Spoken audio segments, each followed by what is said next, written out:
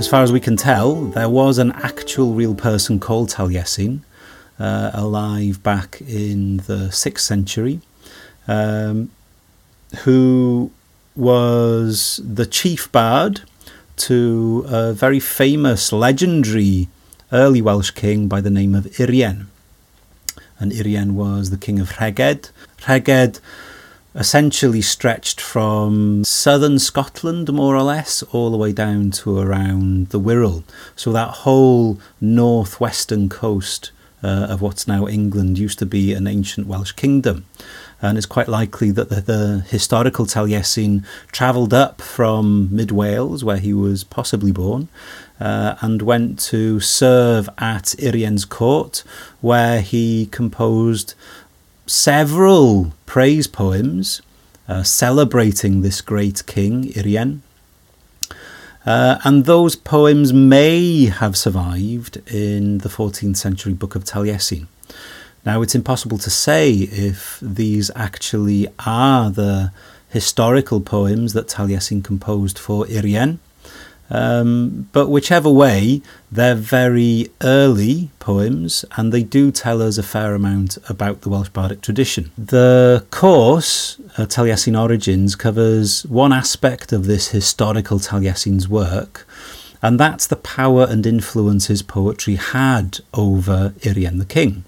So it's quite a standard relationship in Celtic societies at this period, where you've got a highly trained professional bard who was not only a literary craftsman, but was also someone who would work as an ambassador, a messenger, sometimes maybe even an advocate in legal proceedings, perhaps even working as a storyteller and a teacher.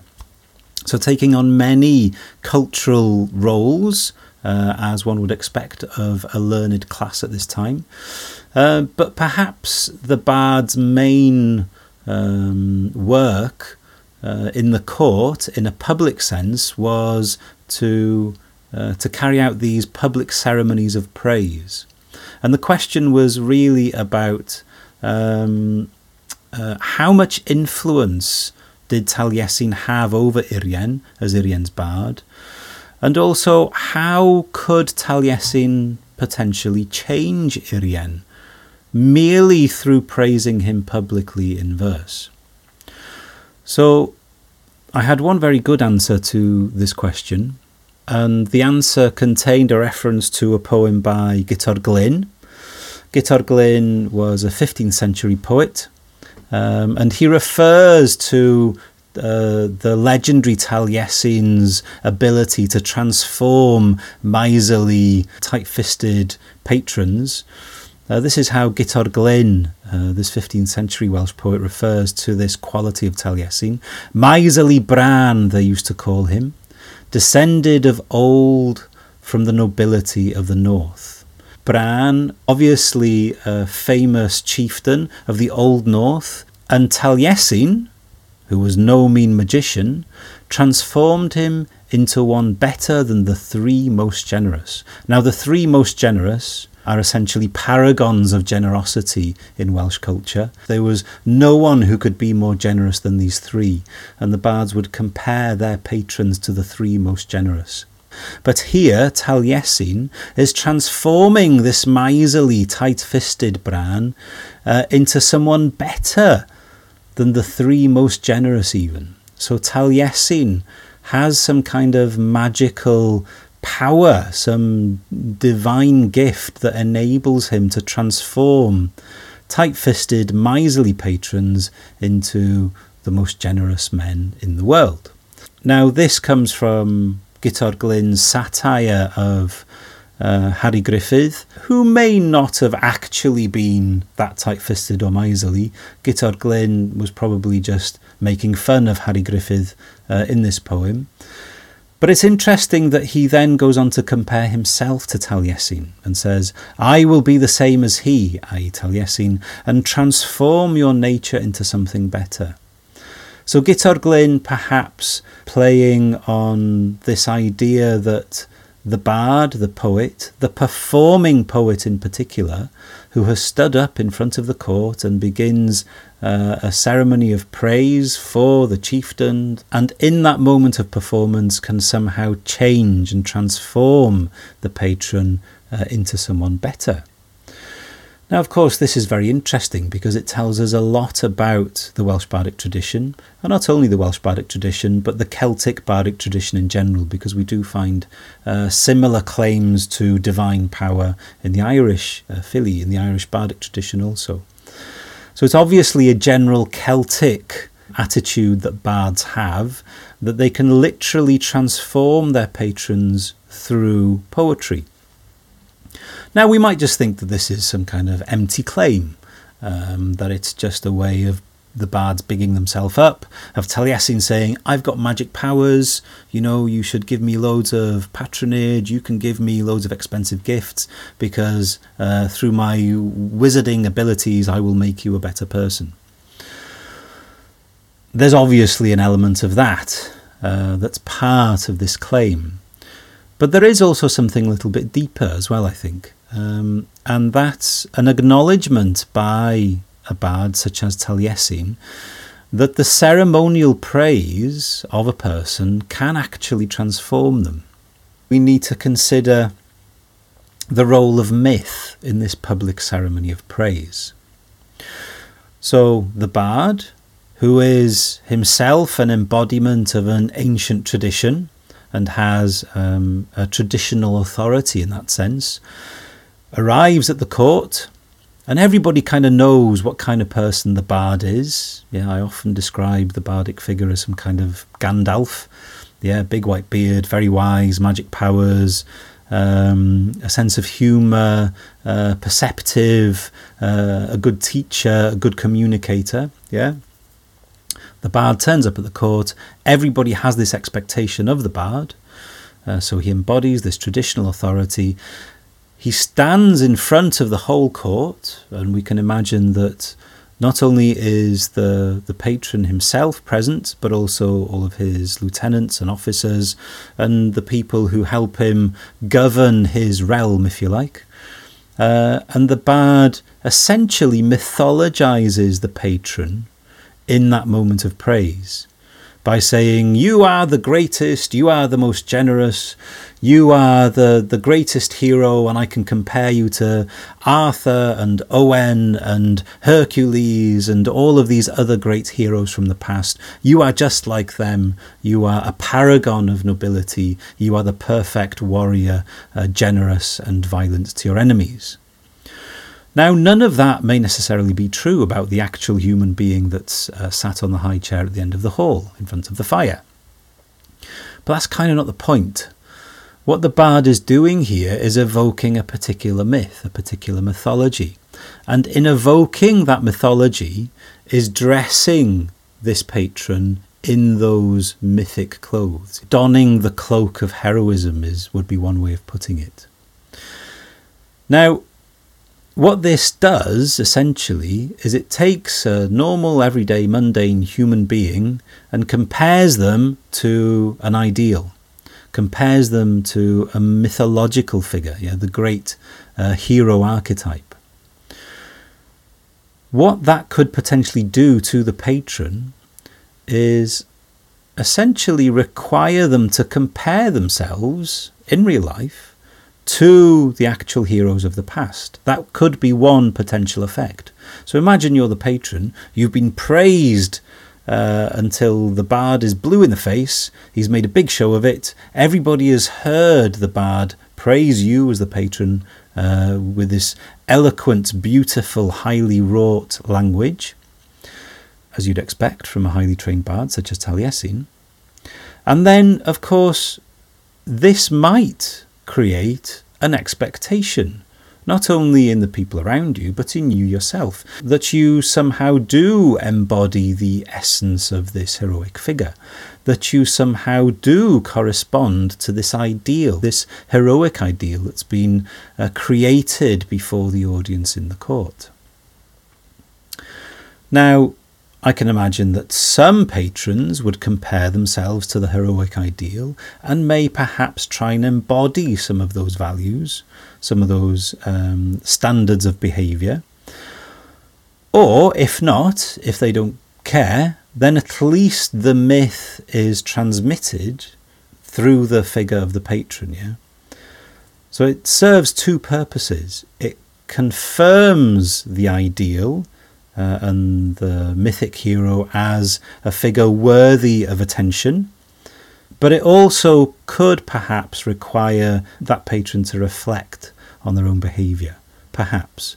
Of course, there's no guarantee that any patron would actually pay any attention to the mythology that's being evoked in this ceremony of praise.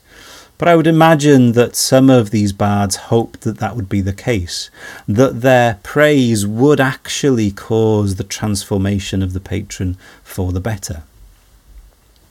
So that's one very basic, rather simplistic way of looking at the ceremony of praise in the court. But of course, we can see instances where this is perhaps taken a step further, where the bard is not only praising the chieftain in an attempt to influence their behaviour and perhaps to evoke this myth in the court so that everybody can appreciate what a real hero looks like.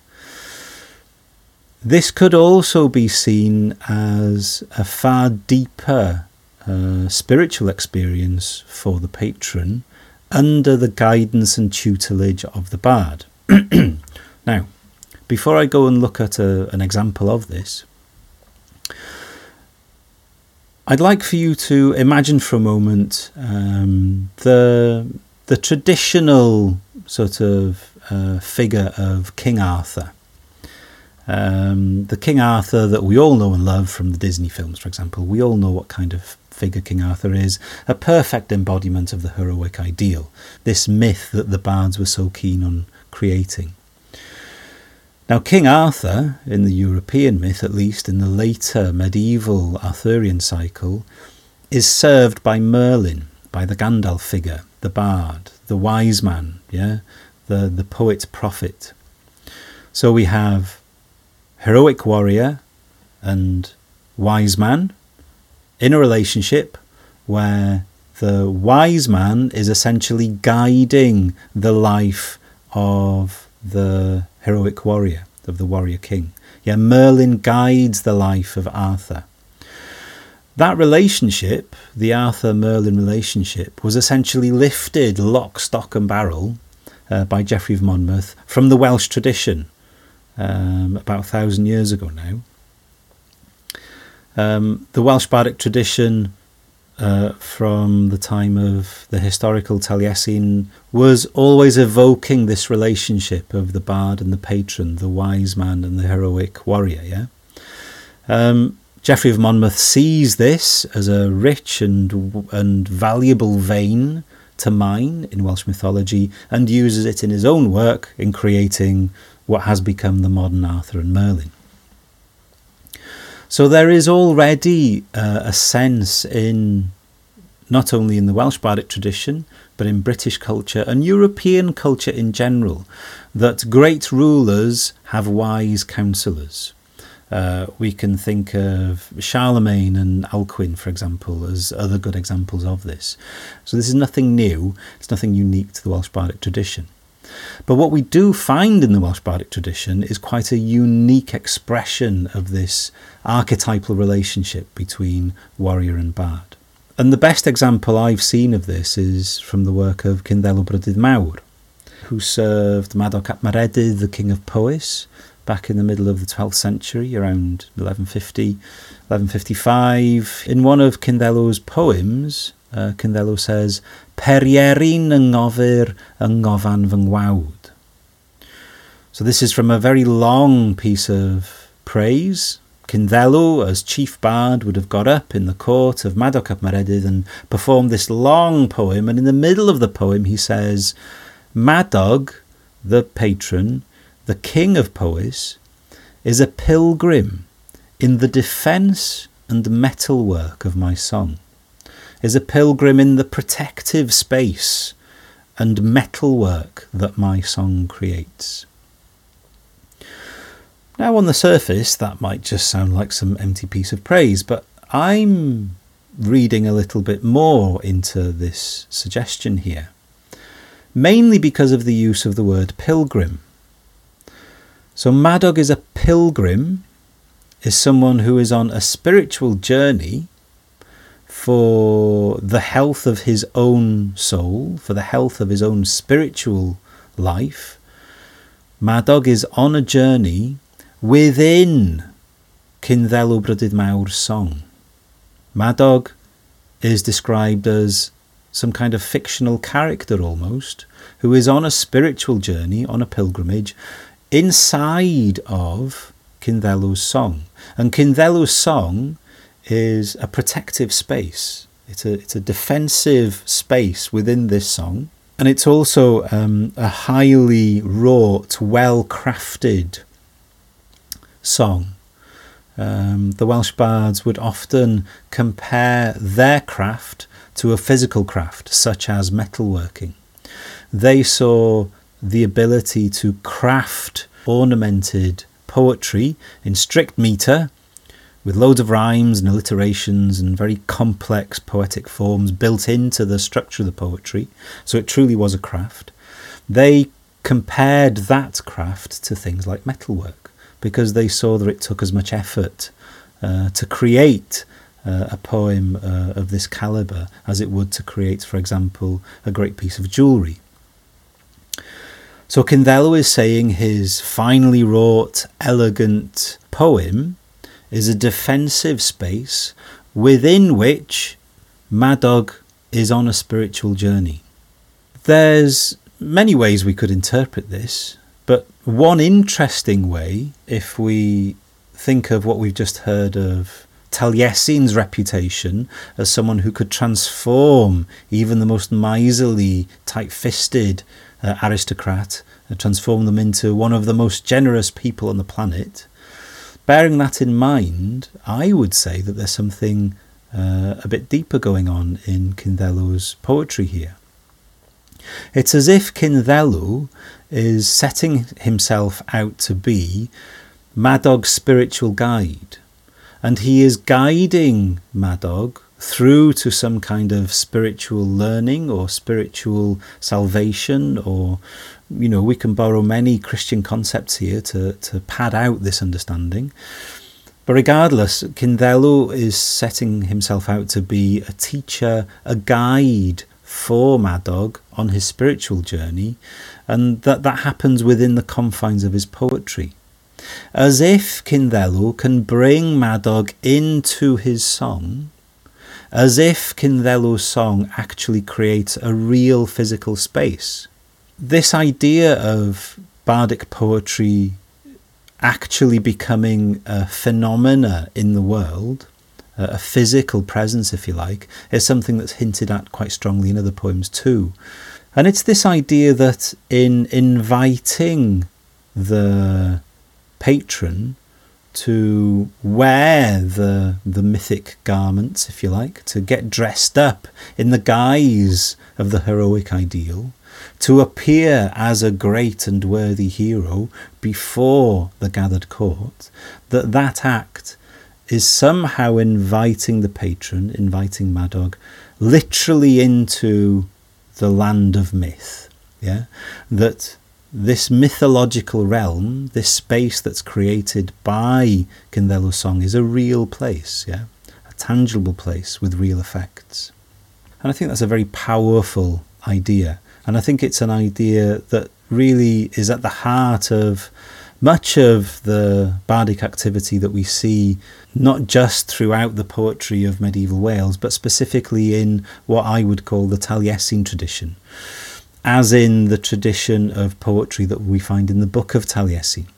I think it is important to realise how the medieval Welsh bards conceptualised their bardic power, the effect that they had on these great violent men who are essentially sitting on the top of the pile You couldn't get a more important person than the regional king or chieftain.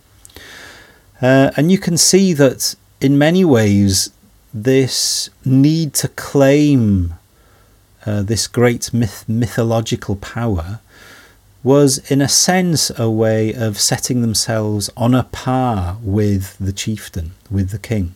And this is something that we also find in the work of Cynddelw Brydydd Mawr, is this idea that Cynddelw sets himself up to be his patron's equal. He doesn't really see himself as purely a servant. He is in service of the patron, but in service as a friend, as an equal, as a counsellor, as a guide, as a teacher. If you want to sign up for the free Taliesin Origins video course, then please visit the Celtic Source Facebook page, where you can also find other similar bits of content I've created. Just go to Facebook and search for Celtic Source. If you're interested in signing up for a longer paid course, please visit the website gwilmore.com. That's spelled to GWILM for mother, OR.com. And you can also watch the video versions of these podcasts, image and text slides included, by subscribing to the Celtic Source YouTube channel. Diolch yn fawr.